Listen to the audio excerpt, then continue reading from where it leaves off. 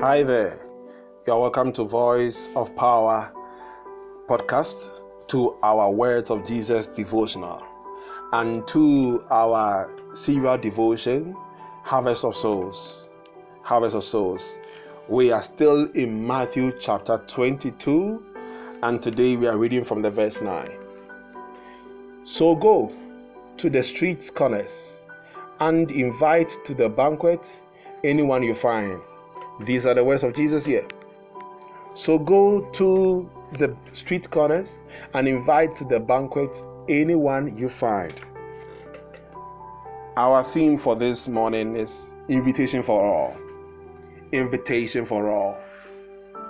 If you have been following, if not, you can back up and just read from the verse 1, and you will appreciate the beginning and how this parable has been ensuing.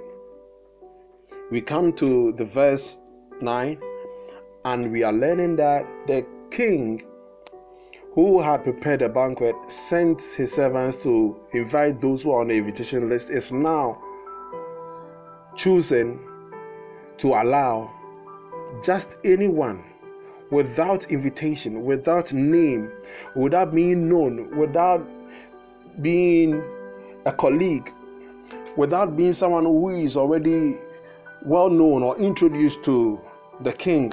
The king says, just invite anyone you find. He said, go to the street corners and invite to the banquet anyone you find.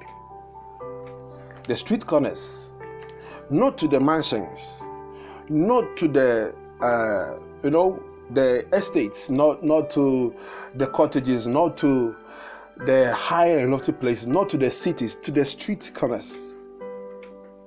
It seems that those who were initially on the invitation list were people who were in the high and lofty places, who were regarded, who were people that were honorable in that sense of being honorable, being in a good place, being blessed, being in a rich house, or living in a rich estate, or having a rich life, having a chain of businesses. Like we read earlier on, that when they were invited, some of them attended onto their fields. Those who own fields, who can produce, who can impact lives, who can touch lives, those who had businesses, who produce stuff and bless people, those who had life going on. They were first invited, but they did not attend until. And this morning we speak to you. It's an invitation for all. Here is an invitation for all. He said, go to the street corners and invite anyone you find to the banquet. Now that means that whoever the servants find will attend to the invitation according to their will and desire. Not because they are named, not because they have a name, not because they have a status, not because they are rich, not because of what they have or who they are, but just because they are willing. Where does your will lead you, brother, sister? Where does your will lead you? It's an eternal invitation for all. But are you willing to follow? Are you willing to attend? Are you willing to be in the presence of God, to be in the house of God?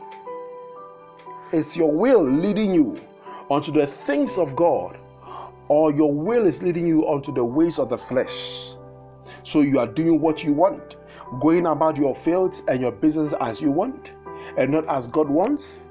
Is it time to go about money, chasing money, or is time to attend unto the invitation of the King? God is inviting you to eternal life. He's inviting you to the call, to the ministry. He's inviting you to full-time ministry. He's inviting you to something that is more glorious, more honorable. He said, for the oxen is ready, prepared, and the cattle are all slaughtered. Come and be partakers. And yet these ones who were invited did not come.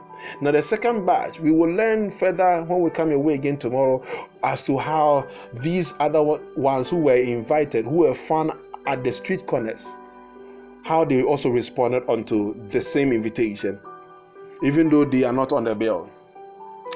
Though you were not counted to be one that was blessed, though family may have rejected you, like the David said, though my father and my mother refuse me, they reject me, yet my God picks me up. May this word you are hearing bring your mind to the fact that places where you have been denied, God is causing you to receive grace.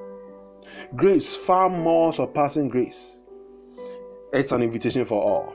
May you have open doors for whichever door that was locked. You were not counted. You were not numbered. You were not named. You were not on the bill. You were not first called upon.